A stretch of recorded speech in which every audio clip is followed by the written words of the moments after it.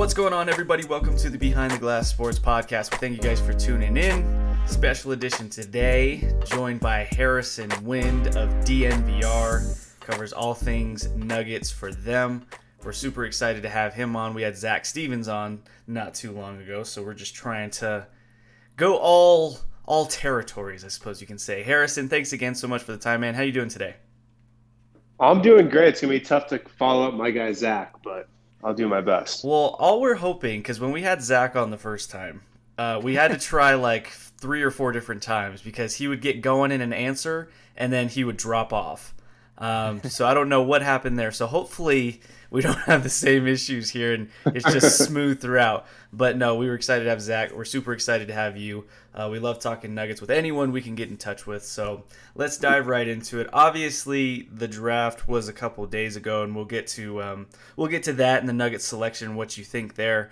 But I just want to pick your brain on, first and foremost, just kind of how last season went and how it ended. You know, coming off of the Western Conference Finals, you know, in the bubble, you know, there was a lot of optimism. Jamal Murray seemed to really emerge as that second star alongside Nikola Jokic. The team started off kind of slow, as we know, last regular season, you know, with a shortened offseason and things like that. So you go through that adversity. And then post, you know, trade deadline, I mean, they look like a team that not only could be back in the Final Four, but a team that possibly could end up in the finals if things bounce their way. They were just playing that good with Aaron Gordon on the team. I just want to get your sense of where is this team at mentally? Front office, players, where are they at mentally, attitude-wise with how this season ended? Is there a sense of like we kind of got robbed of potentially doing something special? What is your sense with that? Yeah, I think that's fair. I think they felt like they got robbed. I think they feel like if they were healthy, they could have beat the Phoenix Suns. And who knows what would have happened at that point. So, yeah, I'd say that's appropriate. And I think that line of thinking, it's funny, is kind of going to follow into what the team does this summer because I don't anticipate drastic changes. I don't anticipate like the Nuggets changing up their core players, their core group of guys. I think they'll look to make moves around the edges, try to bring as many of their free agents back who were with the team last year, Will Barton, JaMychal Green, and others, because they feel like they do have the squad and injuries really just rob them of what could have been. So that's their mindset, and I'd say I agree with it. The tricky part is you don't know if that will be actualized next season because Jamal Murray's a huge question mark in terms of when he'll get back and what he'll be able to contribute when he gets back. So at some point next year, the team will look the same, but usually when you come back from an ACL injury, you're not the same player right away. So that's the conundrum that the Nuggets find themselves in. They think they're right there. They think last year they could have been right there. But, you know, even if they run it back, which I think they want to, and they really might, you don't really know what that final product's going to look like, you know, when Jamal could get back at the end of the year. Yeah, let's get to the draft real quick because obviously they draft Bones Highland, who, by the way, watched his interview with you guys. That was fantastic. He has a lot of energy. The Nuggets seem to like him, but when they were up at that point, do you feel like why go with someone who maybe is more of, well, at least what seems like more of a project than someone that could come in and impact the team defensively right away? I know you had McBride and Butler sitting there, so like why Bones and not someone more on the defensive side of things? Yeah, I think it's a good question. I mean, I thought Jaden Springer and Deuce McBride would be two really solid fits as well. But it's funny, like we do this entire process, or at least I look and scout the draft for like 3 months leading up to the draft, maybe 2 months really, once the Nugget season ends and the draft kind of starts. the Nuggets have been scouting these players and gathering intel on these players and thinking about how these players might fit on this team for years and years. So there's something that they didn't like about Springer and McBride, enough to push them in the direction of Bones Highland. And look, when you pick a guy at 26, it's going to be tough for that guy to get on the court anyway. I don't really think Jaden Springer or Deuce McBride really would have played next season regardless, if they had been chosen with that pick at number 26. I mean, yeah, you can wonder what they would have done down the line, but I don't think either of those guys would have helped right away.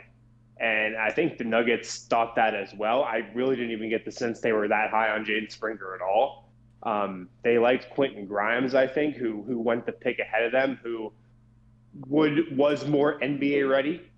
But I think in Bones Highland, they just wanted to take who they thought was the best player available. And I think they'll look to address defense in free agency. Probably not in the trade market, but probably in free agency. And look, remember the impact that Shaq Harrison made on the defensive end of the floor last year? That's a better impact than a Jaden Springer would have made this coming season. So I think Denver could look at that and say, all right, we can make a move around the edge to get impact defender like that for a super low cost rather than spending, a first round pick on an 18-year-old and kind of work it that way. Now, we know with Bones, you're getting a guy who, he's an instant bucket. I think he averaged just under 20 points per game in college. We know his range is stupid, off the dribble, with the ball. He's not just a spot-up shooter, so it's going to be fun to watch him from there. But I'm curious to see or how you feel about this. Do you think this pick also part of the Nuggets thinking behind this was kind of like a brace for impact type of pick? And what I mean by that, could they possibly be looking ahead to think, if we lose Will Barton in free agency, and Jamal is gonna be out. I know you said it's unlikely that Bones really sees a lot of playing time, but just in case Barton leaves, could they have been kind of hedging their bets a little bit to try and bring in a guy who they know scoring won't be an issue necessarily for him? Do you think that's a fair assumption? Maybe a little bit. Maybe a little bit. If you look back at the draft last year when they got Zeke Naji, they, I think, picked Zeke Naji in part because they kind of needed another big man. That there was an opening in their roster there. But, they take Zeke Naji and he barely plays his rookie season. So it's did they really need another big man? And is that really the reason they took him? Look, yeah, if Will Barton's not back, and obviously Jamal Murray's not going to play for the first chunk of next season, yeah, that definitely opens the opportunity for Bones Highland to play, and he is a scorer, and he can fill it up. And I really do think he's going to be able to score, not at the level he did in college, but at a pretty good level when he gets here. But still, it's tough to see him really playing a lot next year. It's funny. Tim Conley even tempered the expectations a little bit on that post-draft call when he said, look, it's really going to be up to Michael Malone. And look, we know Michael Malone doesn't like to play rookies. So we've seen that, over the last 6 years. So even if the Nuggets lose Will Barton, yeah, he could play a little more, but I don't think it's the type of thing where next season he's playing 20 minutes a game. Maybe in seasons beyond, he's fast-tracked.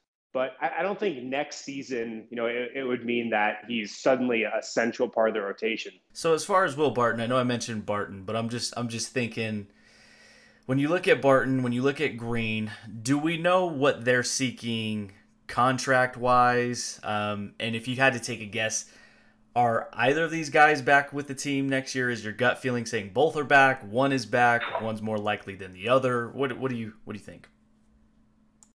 Yeah, if I had to say, I'd say one of them is back, maybe both. Look, I think Will Barton wants to come back from what I gather, from what I've heard. If it was up to him, he'd be back. Now, look, he wants to secure some long-term money. you can't blame him where he is at his point in his career. He's 30 years old. He's been injured these last couple of years. He's got to secure some long-term money here. So I think he really wants to do that in Denver. And I've heard he's willing to take somewhat of a hometown discount to stay in Denver. Now, how big of a hometown discount, we'll see. Like if the Knicks come in and strike out on all their other free agents and back up the Brinks truck for Barton, like, yeah, he might take that. But, if the Nuggets offer him a contract that's like 14, 15 million a year, I think he'd seriously consider that. So I wouldn't be surprised if Barton was back. I think he wants to come back. And with JaMychal Green, I think there's a scenario where he could come back as well. I think the Nuggets really need JaMychal Green. I think they need his toughness. They kind of need that edge he provides. They don't really have another guy like that on the interior right now. And for him, I think he's seeking a contract that's pretty similar to what he signed with Denver last summer. A one-year deal with a player option for the next season. That's probably a little bump up from what he was on this year. So, there's a scenario where I could see them both back. The Nuggets want to bring them both back. So it's really going to be up to them in the end. So in case either of these guys leave, is there any backup plan, do you think, in their mind? Have you heard any names being floated around of guys they're possibly interested in? I saw TJ McBride tweet earlier today that there's some interest in a guy like Doug McDermott. Have you heard of any names that they're keeping an eye on in free agency that could possibly be that sort of plan B in case Will or JaMychal leaves? Yeah, I would think if you're looking at players Nuggets to target, veterans who have playoff experience, who have been around the block, who know the game and can come in and contribute right away. I have heard Doug McDermott as well. I've also heard Jeff Green potentially. I'd keep an eye on him. He was in Brooklyn last year, played really well on a minimum contract. He wants a little bump up. And both those guys, I think, could fortify Denver's bench unit. Jeff Green's a really solid player. He can play the 4. He can play some small ball 5. So if JaMychal Green doesn't come back, maybe he's the guy. Maybe he comes here even if JaMychal Green is here. But yeah, I have heard Doug McDermott as well. I think he'd be a great fit in Denver. The Nuggets like him. I mean, I'm sure a lot of teams are going to like him. What good team wouldn't want Doug McDermott? So yeah, those are definitely 2 names I'd keep an eye on. Now, a little bit of a touchy subject with Nuggets fans. Luxury tax. We just saw the Bucks willing to make a big move and slightly go into luxury tax. I don't think they went too far into it, but obviously Connolly in the front office, they're not going to come out and say, no, we're not going into the luxury tax. But do you get a sense that maybe they're looking to get a team-friendly deals for Barton and Green done? Are they willing to, knowing that MPJ and Gordon's deal is coming right around the corner, is that something that they're going to be willing to do going into luxury tax? Even going out and getting, someone in free agency or through maybe a big trade if someone's available. Is that a possibility? I think they'll go into luxury tax if they have to. Yeah, I believe them when they say it. And look, honestly, going into luxury tax this year, just financially, probably isn't the smartest idea because Jamal Murray's out. You don't really know what he's going to look like when he comes back. I think if the Nuggets are going to go into luxury tax, they have to have a bona fide contender. They have to be right there. And that's probably the case you have to present to ownership if you're going to do that. So when the time comes, yeah, I think they would dip slightly into it. They're not going to go full Golden State, obviously. But I think they will pay it, if they really have that contender and if it is that year and there's that move out there that can put them over the top, say a couple of years from now or after next season when Michael Porter Jr. is on his next contract, which I think will be a max deal. And you've got to make the decision to, re-sign Aaron Gordon or not, give him an extension. If Right. that's the move, if that's the move that dips them into the luxury tax, and Aaron Gordon is that guy next season, has a really good year, yeah, I can see them doing that. So it won't be a James Harden situation in Oklahoma City, at least with MPJ. No. I think the Nuggets are going to give Porter a max deal. I don't really think it's a topic of debate. You know, they put so much work into getting Michael Porter to this point, and I think they're not going to be happy to pay it, but I think they're perfectly fine giving him a max deal. Now, there was a quote the other day. I think it was yesterday. I think it was from Tim Connolly as well, just on Jamal's rehab. You know, he's attacking it as we all thought Jamal would. He's chomping at the bit to get back. You know, really just doing everything he can to be available next season. But I think in the quote too, you know, Tim was like, we also want to urge him to kind of slow it down a little bit. You know, don't rush this. What have you heard about Jamal's rehab? How that's going? And is there some sort of estimate or guess of when he might be returning next year? From all reports that I've heard, it's going great. He's been really aggressive with it. He's been attacking it, as Tim said the other night. I think it's still a little too early for, like, yes, he's going to come back by this time. But, I mean, typically it's a 12-month injury. And if you look at how the schedule shapes up for this coming season, you know, everything's still a little out of whack with the COVID year and the NBA schedule and whatnot. The playoffs are going to start like right at the 12-month mark from his injury. So that's kind of the typical timeline for an ACL. But, you know, knowing Jamal, I expect him to come back earlier than normal. I expect him to come back ahead of schedule. So maybe March is a realistic time, like 11 months. Nuggets aren't going to let him come back before he's ready, but I expect him to be, you know, ahead of the normal timeline for when guys typically come back from an ACL. But even then, when he does come back, you know, if you look at Zach LaVine and when he came back from an ACL a couple of years ago, like, you look at him now, he's totally regained his athleticism. He's an even better player than before. He's stronger. He's maybe even more athletic. It takes a bit to get up to speed. Like, Zach LaVine had a lot of 8-point games, 12-point games, 10-point games when he came back from that injury. So Jamal's probably not going to get back to the level we know he can get to when he returns. For the most part, I think we can all agree MPJ had a nice season last year.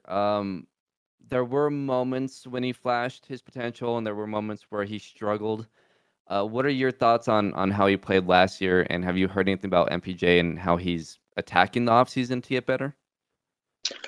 Yeah, I thought he had a great year, and I think he's going to be an absolute monster next season because Denver needs him to be, and he's going to have the entire offense at his disposal pretty much without Jamal Murray. Like, the Nuggets will need him to score 20-plus points a game, and I think he's going to take that and run with it.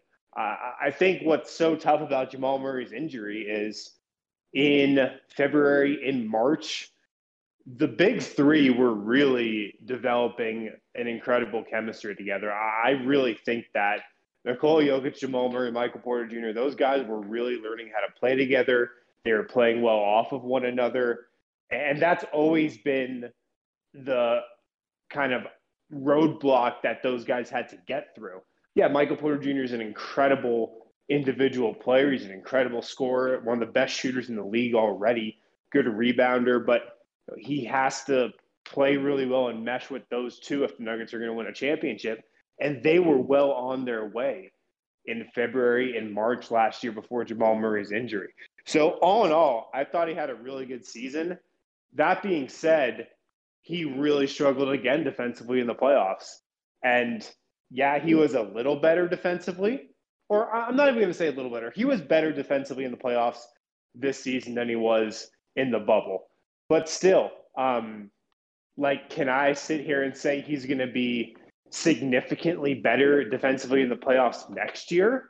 You know, I don't know, because he looked significantly better in the regular season And then, that he was still targeted in the playoffs. He still kind of was a minus on that end at times. So all in all, I think last season was a success for him. This offseason, he's got to get stronger. He's got to get his hands stronger so he doesn't get stripped so much. He's got to work on his ball handling. And I think those are both things that he's going to do. But starting next season, I mean, he's going to have the ball in his hands. The Nuggets are going to need him to score 25 a game maybe. So expectations for next year are certainly through the roof.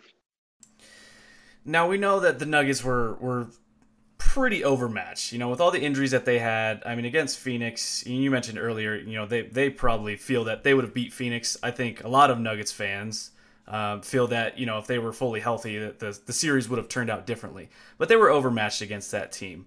But, a mini topic of discussion that's kind of came out after the postseason ended and maybe even during the run was resting Nikola Jokic a little bit more. And I remember vividly, I think it was game 2, and I think it was in the second quarter, there was a shot of Nikola on the sidelines as he was waiting for the ball so he can inbound it, where his hands were fully on his knees, and he was breathing a little bit heavy.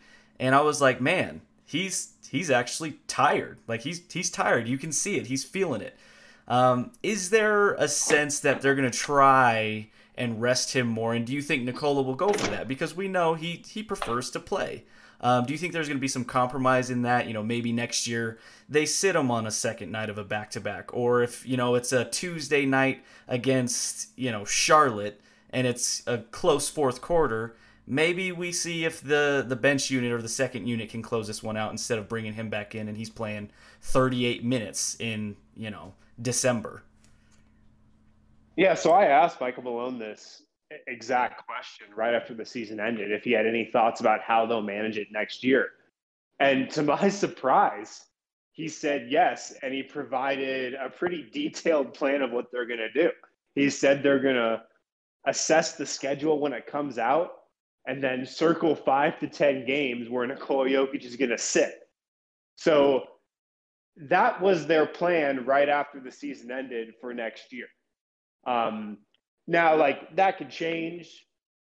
There can be an audible on it. But I got to take Michael Malone at his word and say, like, yeah, that's their rough plan of what they're going to do next season. Because you're totally right. The mental and physical fatigue of this season, and even going back to last season, I mean, they pretty much played 2 straight seasons of basketball with very little rest in between. 2 very, very taxing seasons where there was just so much else going on.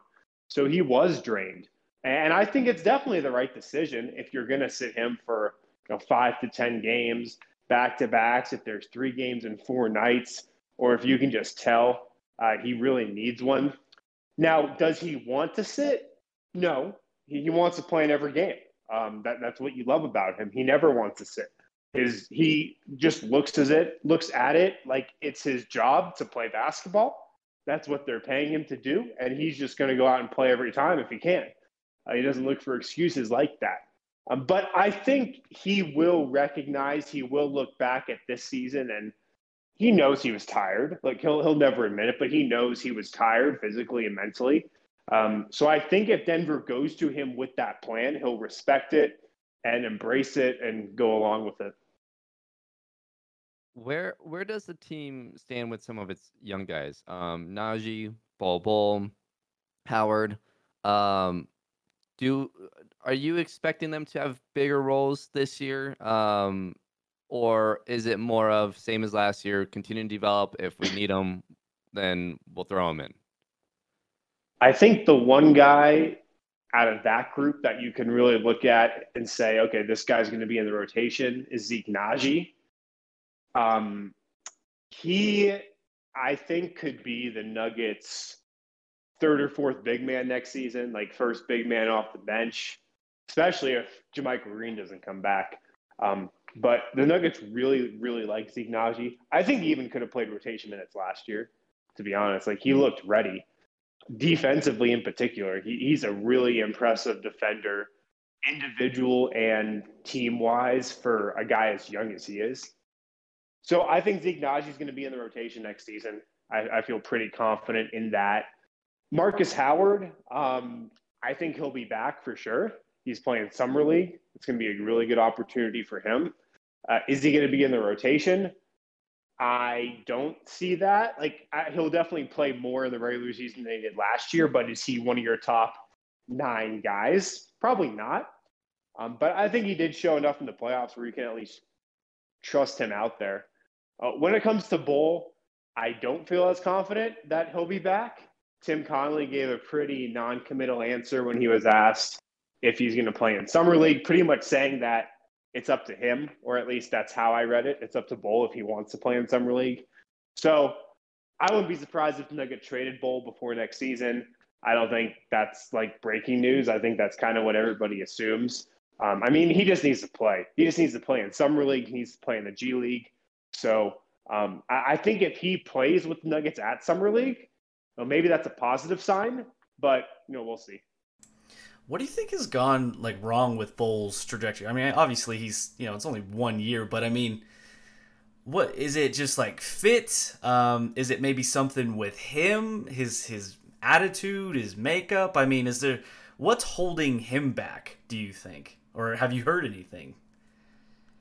Well, honestly, it's a tough situation because he's so young, he's so raw, and he's played so little. And part of that is because the Nuggets don't have a G League team, or didn't up until this coming season.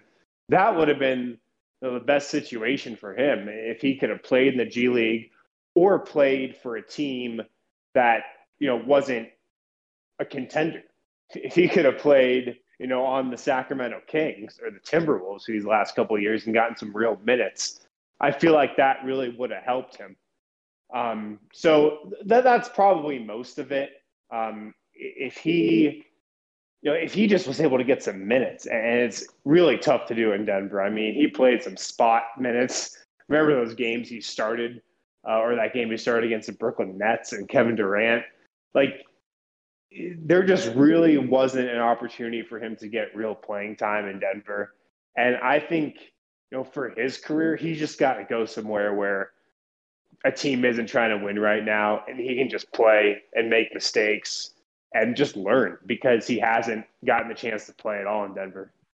Makes sense. All right, last one for you here, Harrison. Obviously, there were a couple guys, and you mentioned one of them earlier, that came in, mid-season, late season, and, did some nice things for Denver. 2 of them being Shaq Harrison, defensively. He was, out of the league for, a little bit there after being cut, I think, by Utah. And then Austin Rivers was another guy who was completely out of the league. And he came in and he had a huge impact in that Blazers series. Not so much in the Phoenix series, but what do you see happening with those 2 guys? I would think Austin Rivers is more likely of the 2 to be back, if any of them. Do you foresee those guys being back next year? Yeah, I'd agree with that. Austin Rivers probably a little more likely. Look, it wasn't hard to tell that he really liked being in Denver. He loved the organization. He loved the culture. He loved playing on this team. So I think he'd want to be back. But on the other hand, how he played in Denver after, being home on his couch for a while, I really think that raised his value just around the league in free agency. So if he can secure more money and maybe a bigger role somewhere else, he might jump at that. But if Will Barton doesn't come back, if he signs somewhere else, I could see the Nuggets going to Austin Rivers and being like, look, we need you. And suddenly there's more playing time available for him here. So I think even with Barton coming back, or if he comes back, the Nuggets definitely do have interest. They would love to bring Austin Rivers back. But for him, I think he's looking, to kind of capitalize on that run he made with the Nuggets in the playoffs and cash in that respect. So I'd say he's more likely to be back. All right. That's going to do it for us, Harrison. We appreciate your time again, man. You guys can follow him on Twitter at HarrisonWind. Excellent follow if you're looking for anything Nuggets related. Anything that people should be on the lookout for from you or DNVR as a whole that you want to pub?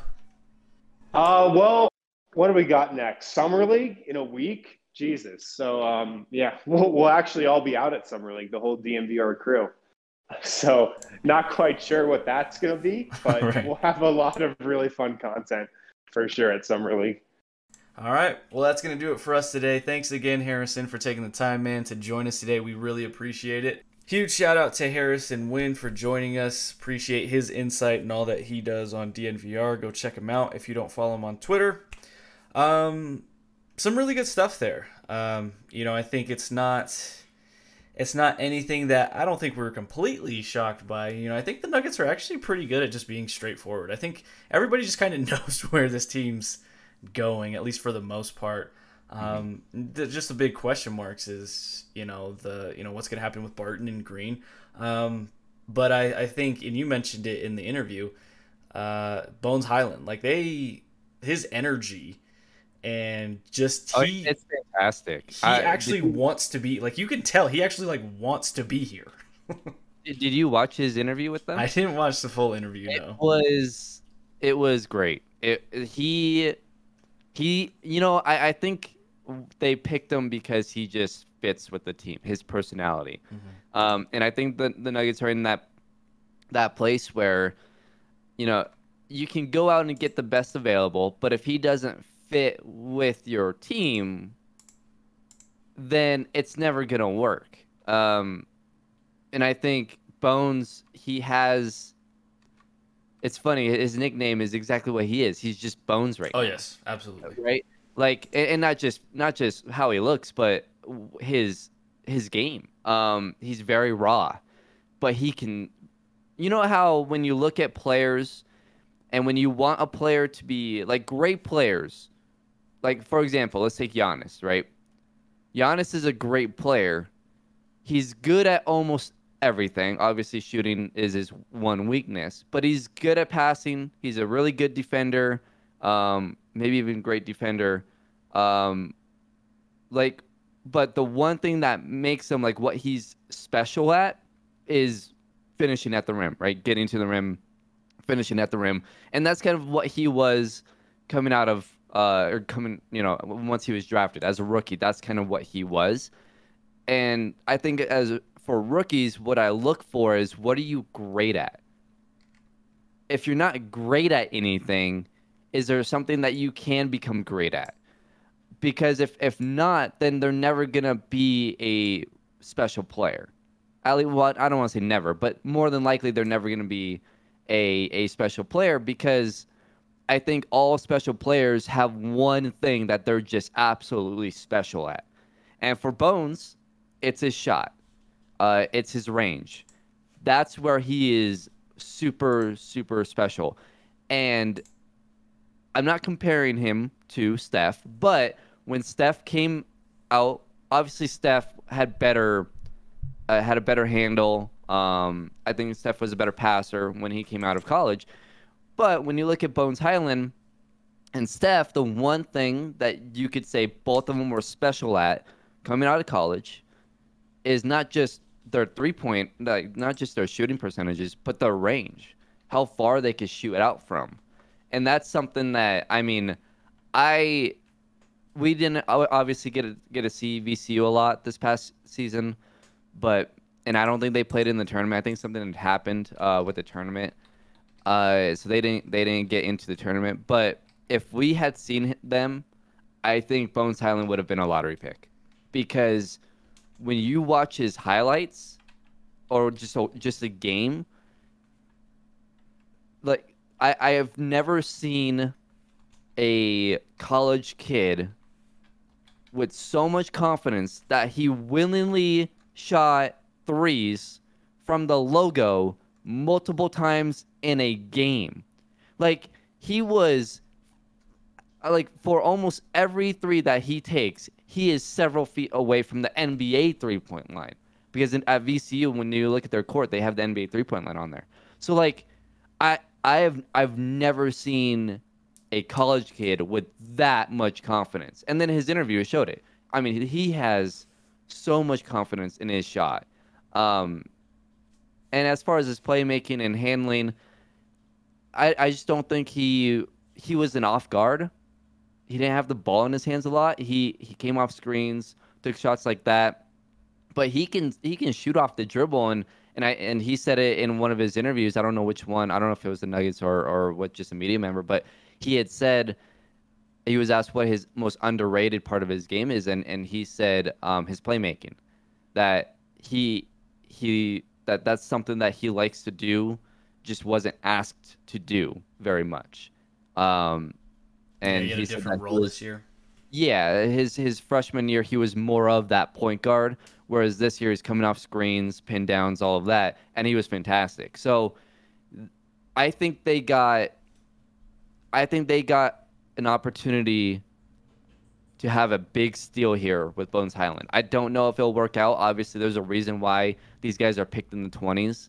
But we've heard a lot throughout this draft that this is a deep draft. So if it does end up being a deep draft and this guy is obviously in a right situation, which I think he is, I think the Nuggets do a great job at developing.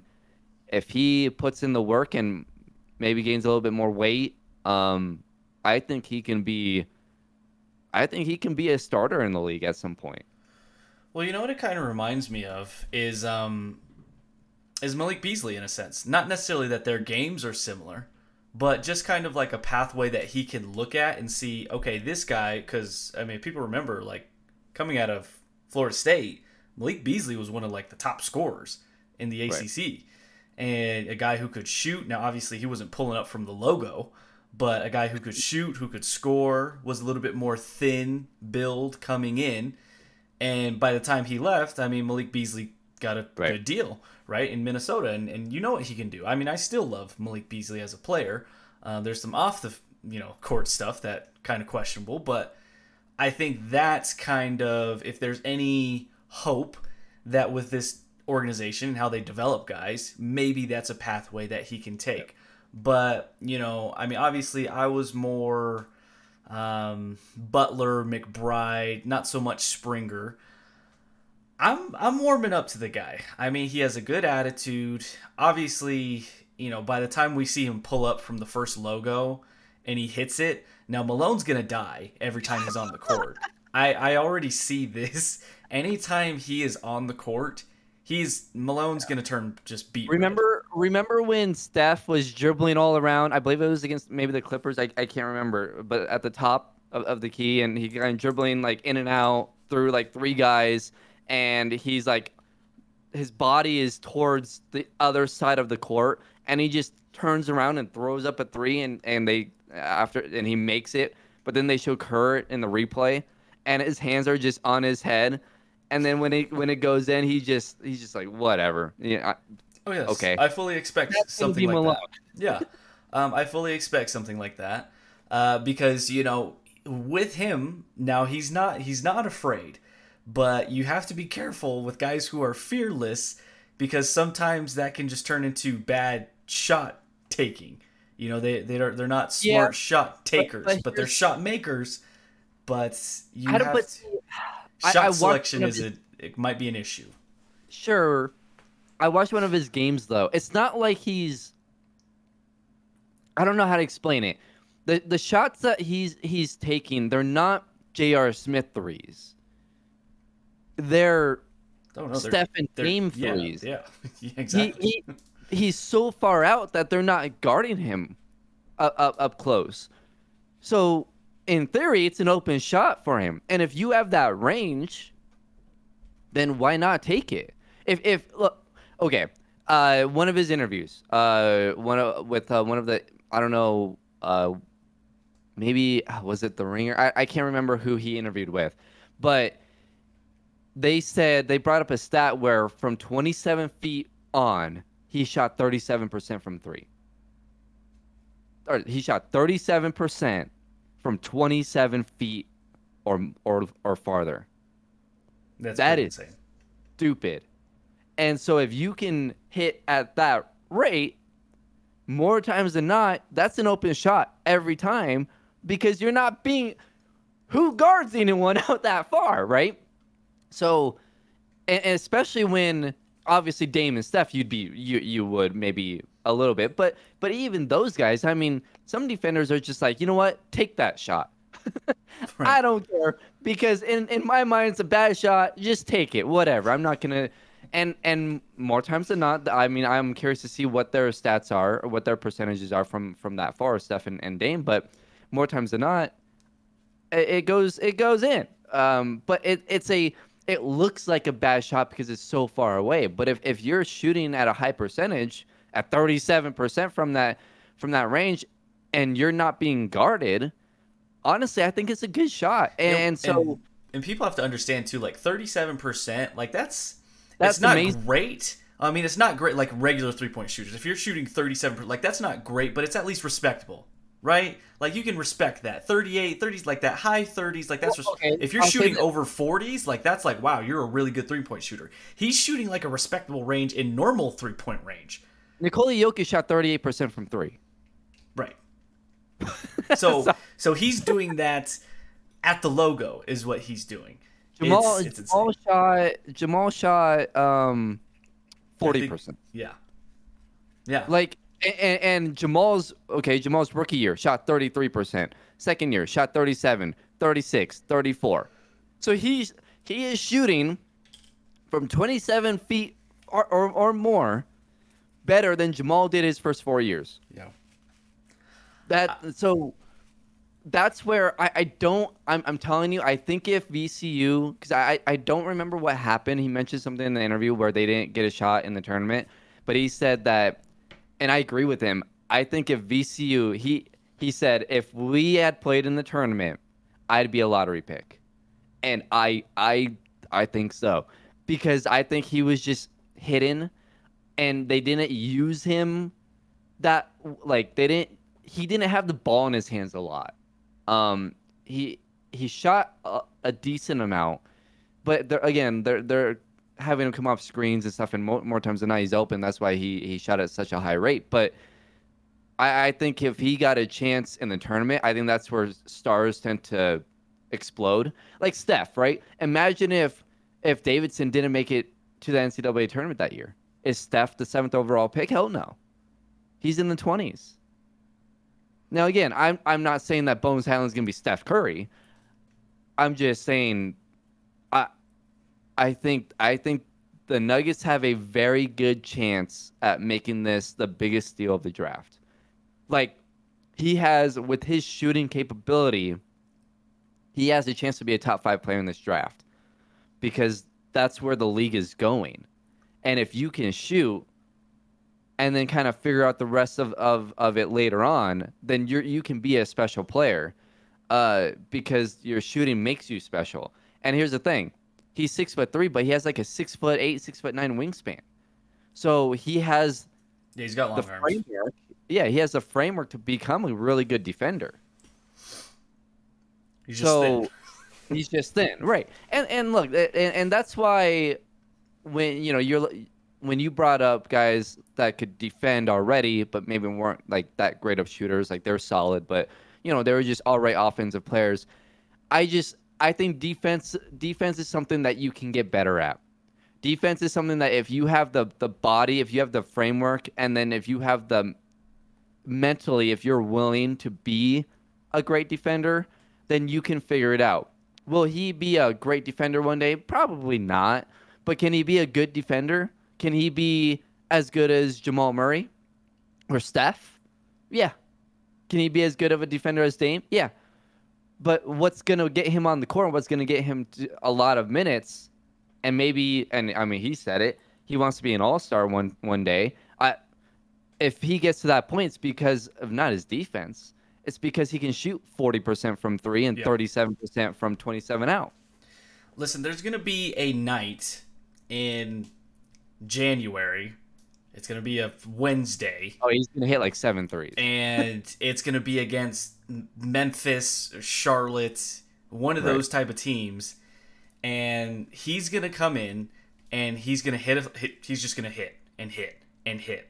And that's when you're going to be like, oh, man. And it's going to get to a point where he's going to pull up just to pull up. And Michael Malone is just going to have to just turn away because he might die on the bench. Well, it's funny because what if we said, how do you want to build around Jokic?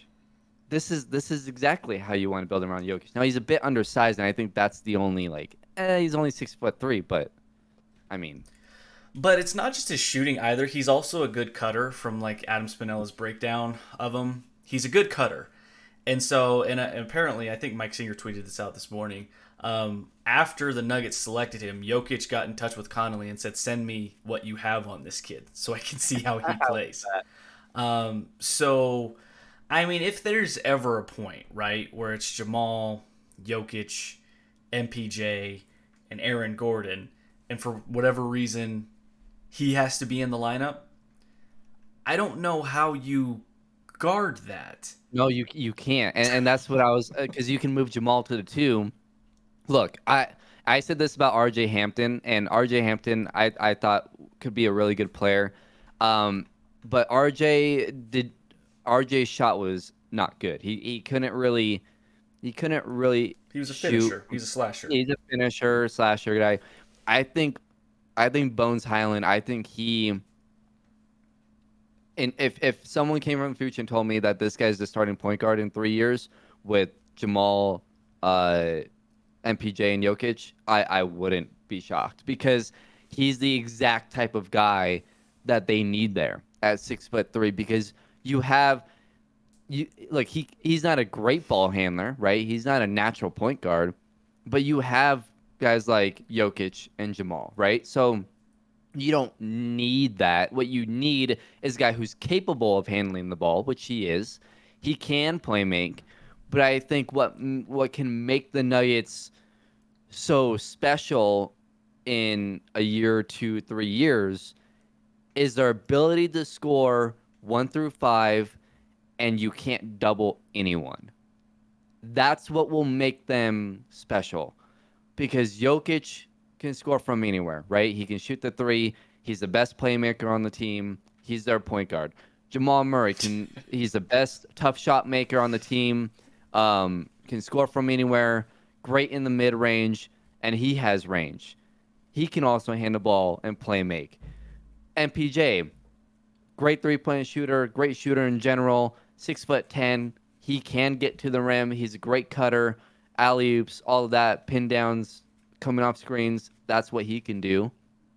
And then you put Aaron Gordon. If you have Aaron Gordon, I don't know what you do at the 4, but again, I think Aaron Gordon fits that mold of what you would want, where he can hit corner threes. He's a slasher. He can play in the dunker spot. That's where you would need him to be.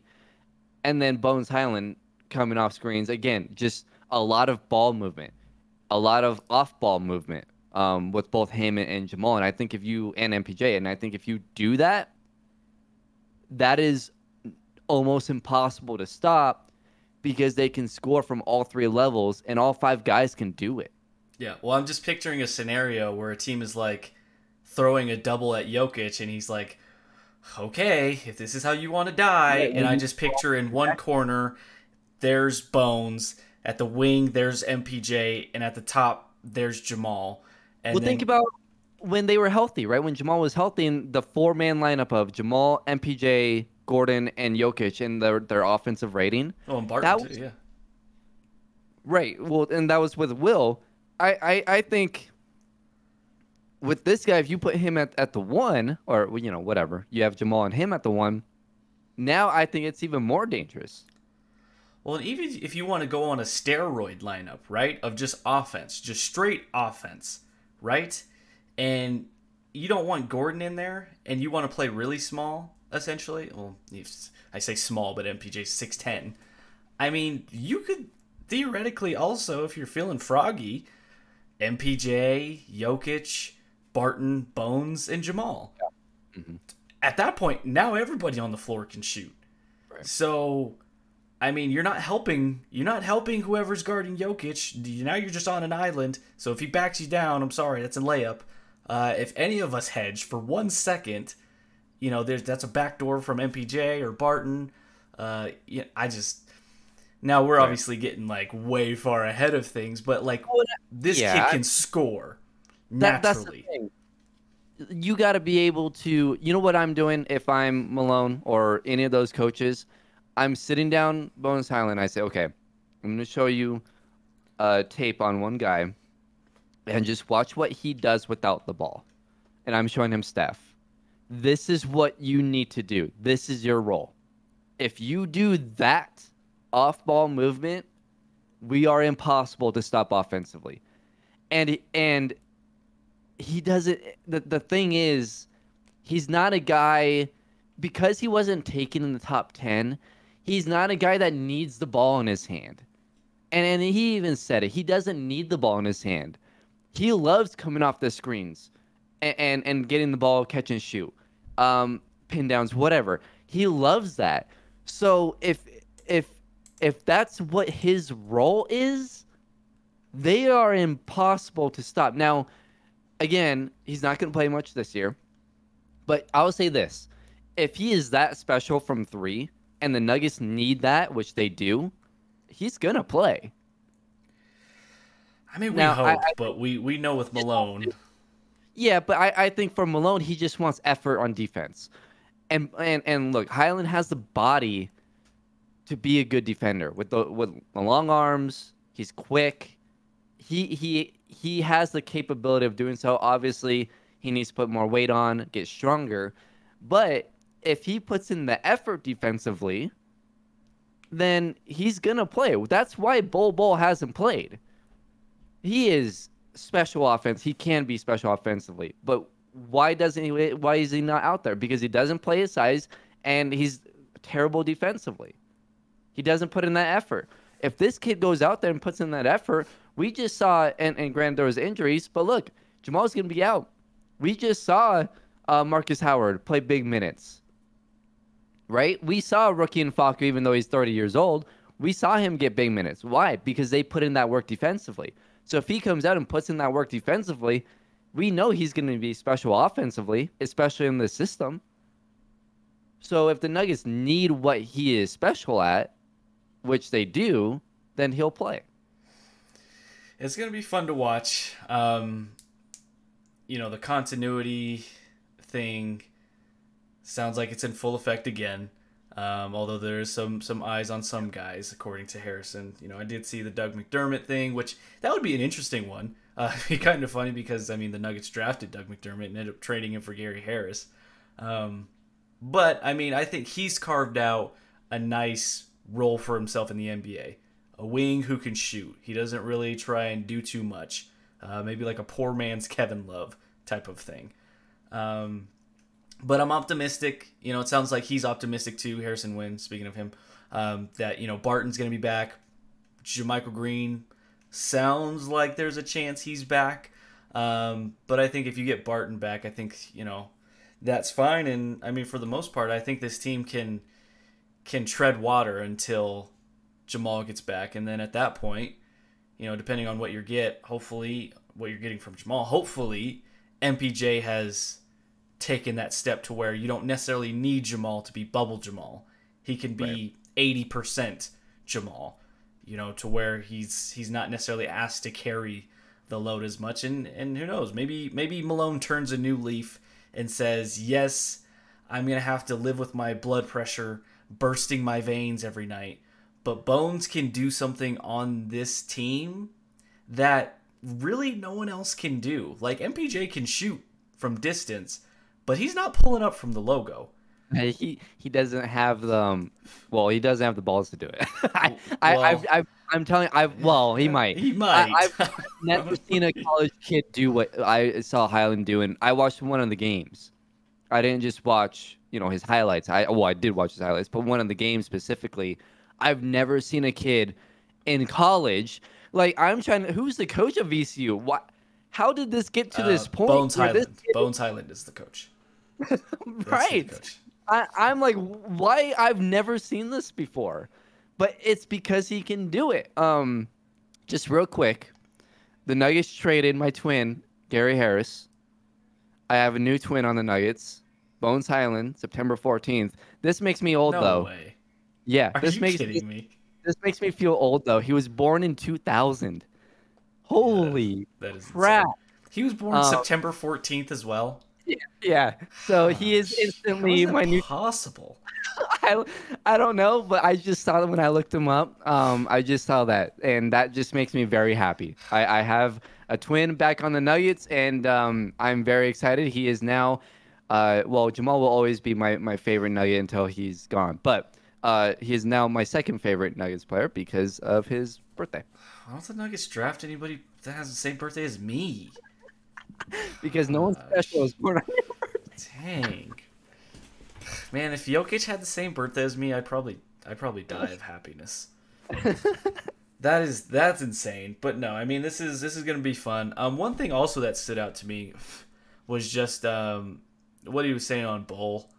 It just really feels like Bull's like where we were in like summer league and out of the bubble to what it's been now.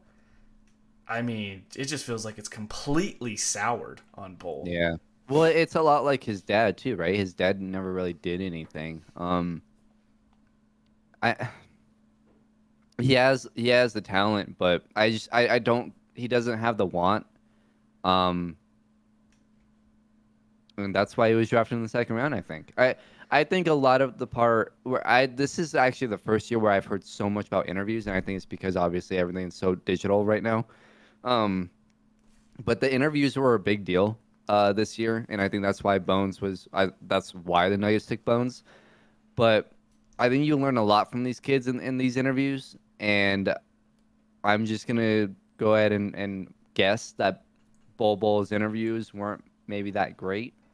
That's why he dropped, and I think you can kind of tell he just doesn't have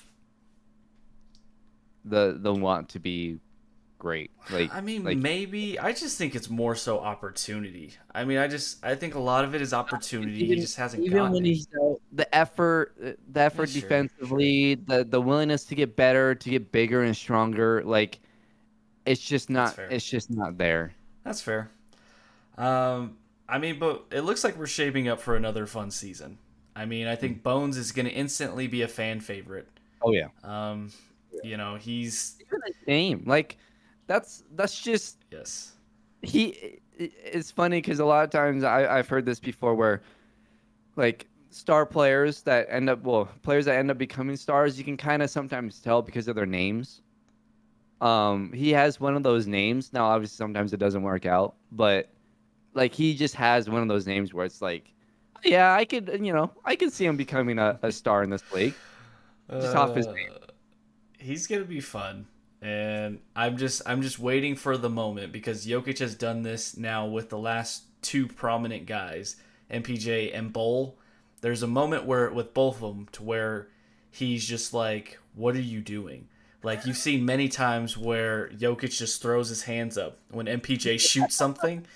And then I think of the moment in the bubble where Jokic is calling for the ball from Bull and he just runs past him. Like Jokic doesn't exist. And he's just pulls up from three. Yeah, and then hits it. And Jokic is probably just like, well, okay. There's gonna be a moment where Bones is just gonna pull from the logo, and I just hope someone's got a camera on Jokic so I can see his expression. So where he's probably like, what? And then he sees it go in, and he's just like, okay, sure. Yeah, Summer League's gonna be fun with this kid. I think this kid's gonna light up Summer League. I mean, you have him. You have Marcus Howard, who also has never seen a shot he does not like. Yeah. The Nuggets have quite a few of those guys. And if Bones can even reach, 70% of maybe potential, the Nuggets now have, we know for sure, they have three guys who I think are among the top 10 toughest shot makers in the league. Mm-hmm. In Jokic, Jamal, and MPJ. This guy, too, I mean, you look at some of those shots he hits on guys and shots he takes on guys. I mean, they are tough shots. They're not just open spot ups. Like, this is not that's what I tried to, mention with when we had Harrison is that he's shooting logos, but it's not like, oh, I'm just spotting up. Like, he's walking into them. Guys are going under screens, and he's just like, okay, I'm going to take this now. And there's, step backs and things like that. He's insane, man. He's going to be fun to watch. He's going to make me angry at times, as I'm sure Malone will probably be dead at times. Just have the defibrillator. I'm excited to watch this kid. I'm not usually ever excited to watch rookies that were drafted outside of the lottery, to be honest, just because it's so hard to get one of those guys to work out. but this is for the first time in a long time. I'm excited to watch this kid play. So I'm glad Summer League is just in a week. And I think, like we've said before, it is all about your situation. And a lot of that, a lot of times your situation kind of determines where your career goes because all these guys are talented. This kid has a good start. He has a good start with the team that he's on, with the players that are on this team. He has a chance to be really good. I know someone brought up a comparison of reminded them of Jamal Crawford. If he could even just at that point, that's fantastic. I saw Lou Williams, Jamal Crawford. He's even got. I saw someone mention this. He's even got like the herky jerky style of Will Barton. Yeah. So, he's kind of I think it was Blackburn that mentioned that. He's kind of Will Barton-esque in that way. Kind of just herky jerky movements. Now, obviously, Will Barton's not shooting like that. But neither is Jamal Crawford or Lou Williams. Right. But, right. He's an interesting offensive player, and he's going to be fun to watch. Before we go today, we can at least get people caught up on Broncos training camp. Have you been looking at Twitter? Because apparently Teddy Bridgewater is having an awful day. 3 picks, 2 back-to-back. One to a defensive lineman that was bad in the air. And then the next play, Kareem Jackson picked him off for a touchdown. And then he threw another interception. I think that one also was to Kareem Jackson in the red zone. So, yeah, things are going just as you would expect at Broncos training camp. It's gonna be Drew Lock, and this is his last chance. Yeah, and we've said it a million times. I'll say this: if Drew Lock doesn't win this competition by week 2 of preseason, then this is gonna be a bad year for the Broncos. Like, when you look at there's those. First of all, he shouldn't even be in a quarterback competition with Teddy Bridgewater, of all guys, right? Like, he shouldn't even be at that point. The fact that he is very frustrating.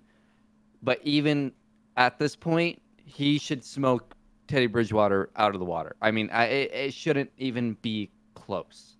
And it could, it could still turn out to be that. I do think that he will be the starter, but I don't think they're going to name a starter till, week 1 of the regular season, to be honest, because that's just what this team is doing right now. But I think it'll be a good sign if after week 1 we're saying it's Drew's job. Yeah, I'm at the point to where, I would like for it to be Drew. Obviously, if you're... I'm just not a believer in Teddy Bridgewater. You just know what he is at this point. He can be solid in moments, but he is what he is. But with Drew, it's like if it's even a tie or if it's close, just give it to Drew. Like, Drew literally has to look awful, unplayable in my mind, for him to not be the starter. And I think you just roll with him, and hopefully he's made progress, even though he's coming off of a bad day. Couple days ago, he bounced back yesterday, and today it sounds like he's having a pretty good day as well. He had a long pass to Cortland Sutton that was nice. Had a nice little drive going a couple minutes ago, but it was stopped short. So it just sucks because this team is they have so many pieces, offensively, defensively. I'm hearing, whenever I'm listening to what people are saying about camp, it's Surtain looks like the real deal. They're playing him everywhere. The DB room is stacked. It's loaded. Obviously it's to be determined, with how Bradley Chubb and Vaughn are going to look. Vaughn's coming off an injury, and Chubb had the ankle cleanup in May, I think it was. So he's still not completely out there yet. But, Noah Fant, Albert O. I was talking to you before we started the podcast with Harrison that Melvin Gordon's arms look like my thighs put together. His arms are huge now. And I thought it was interesting, too. I don't know if you caught this. Did you hear what he said about Philip Lindsay and like that situation, how it kind of got in his head last year? I thought that was interesting. Well, it makes sense because they were going back and forth on Twitter. Well, yeah. But I mean, his comment was basically, I felt like I was stealing carries from the hometown guy, which he was. And I feel like the fans weren't really behind him, which I wasn't. So, and I'm the only fan that matters. But I thought that was interesting, and at this point, I'm hoping for the best. Hopefully Javonte Williams can be good for them. The running back out of UNC, the wide receiver room. We're hearing great things about Jerry Jeudy, that he's actually looking like a number one out there. The fans been looking really good. Yeah. It was hilarious because I don't know if you saw this on Twitter. They did the Madden ratings unveil to some of the Bronco players, and they got Jerry Jeudy, and he's like, "Listen, I know I dropped like 10 balls last year, so I know my catch rating is going to be low, so I'll respect it." And they're like, "What do you think your catch rating is?" And he was like, "I think it's like 78, probably 79." And they were like 74. And he's like, "Are you kidding me?" Like his face, like his whole expression just dropped. And the guy next to him was just on his gut laughing. And he's like, "Madden's doing me like that? Like I wasn't that bad." So hopefully he can turn it around. But I mean, there's the good thing is he's willing to, I look, I think, and I don't know if you were on this side of things, but I didn't really care about the drops because he's a rookie. All rookies have drops. CeeDee Lamb had a bunch of drops as well. So whatever. It's obviously Jerry Jeudy's drops. We didn't see Lamb, so to be fair, but Judy's drops came in big moments. Yeah, they were bad. They were bad drops. Yeah, they're bad drops. But, I mean, we know he can catch the ball, right? Like, we saw it in Alabama. So, I think it's more of just being – this team has so much talent that if Drew Lock could just figure it out and be a top 15 quarterback, this team – if he's a top 15 quarterback, like 15, number 15, this team wins 11 games. This is a very talented team. Mm-hmm. Yeah, I agree. And if you had a Deshaun Watson, Aaron Rodgers caliber quarterback, I think this is a Super Bowl contending team. I really do. But that's not the case. That's not where we're at. Hopefully, it's not the quarterbacks holding us back again for what year are we at now? 5, 6 of this? Well, it will be. It just depends on how much. Yeah. Hopefully not that much. No more excuses. No. This team, this is the most talent that this team has had since 2015, 2016. And they have, this is the best offense, I think, since 2013. At least as far as weapons go and offensive line. So This team should be able to win at bare minimum 10 games. Yeah, I don't see why not. I don't see it. I mean, that's where we were at. I mean, that's what I said.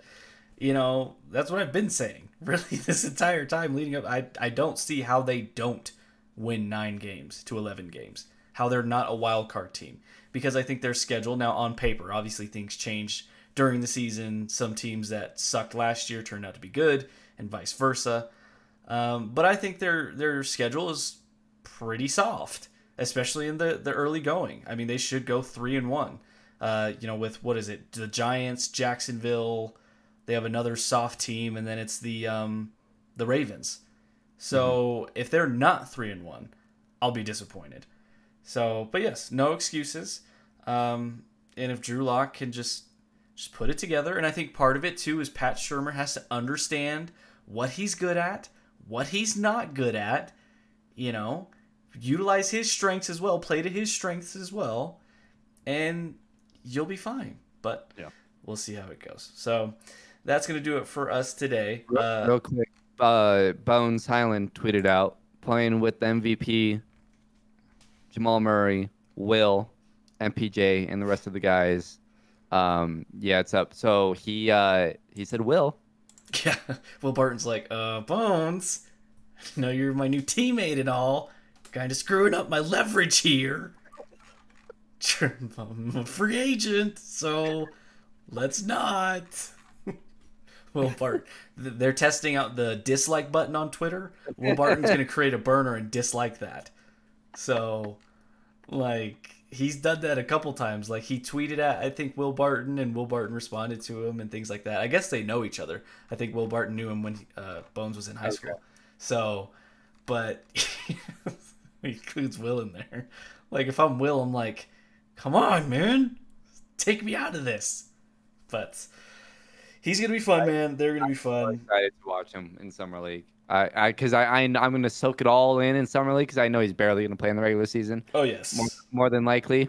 So he's not going to play until the last 2 minutes of a game, and he's going to steal the show. Him and Marcus Howard, once the ball goes into their hands, it's a black hole. I guess you never know, though, with Jamal's injury. So That's true. I mean, to be fair, right, what we saw in the playoffs was terrible. You're telling me that Bones Island can't crack that rotation? Oh, I mean, what they had thrown out there, yeah.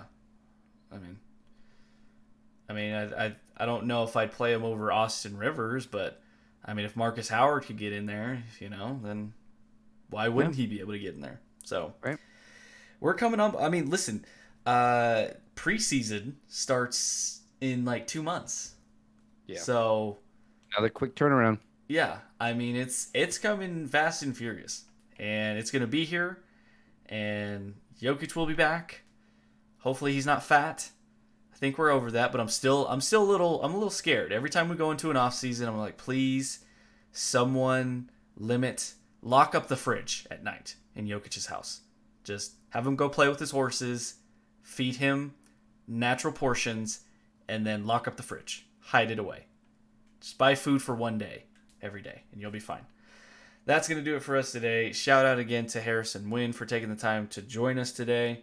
Good having him on. Hopefully we can have him on later in the season and talk about where the Nuggets are at. Hopefully we're talking about how they're kicking butt on their way to a finals berth, but we'll see.